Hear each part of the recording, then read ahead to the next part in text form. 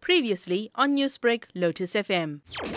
I would have never anticipated or expected to win such a large-scale award of such a magnitude like the second prize special award for innovation in environmental engineering, purely because I was up against many other competent participants with a high level of aptitude.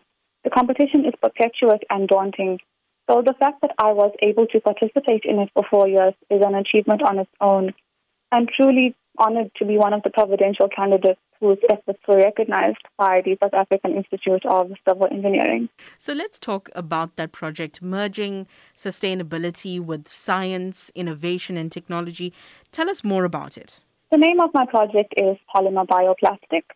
In simplest terms, I have created a successful sample of a sustainable polymer bioplastic made from avocado seeds.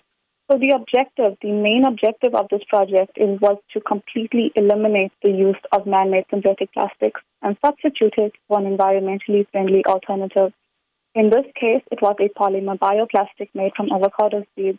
The two main benefits of this project was the first thing being that it was eco-friendly as it was made from organic materials and chemicals that were both inexpensive and easy to find.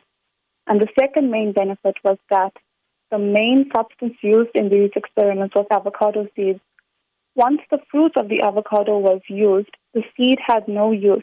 So this project was also giving something that had no use prior to this, something that would have been discarded. It's giving it a use now. Being a 21st century skilled learner is one of the most important things to be right now. How can you encourage your peers to take science, take technology and engineering as a passion? A lot of your initiative, a lot of the work that you produce comes from your passion. So from a very young age, personally, I've always had a passion for science. I had always had a passion for trying to solve problems and creating new innovations. And if we have to look at what the world has come to currently with this pandemic and the way everything has turned around, we are in desperate and dire need of new innovations, new ways of looking at problems. And I strongly, strongly encourage the youth of today to really take a look into science, really take a look into the problems of the world, and really think outside the box of what you can do to solve these problems.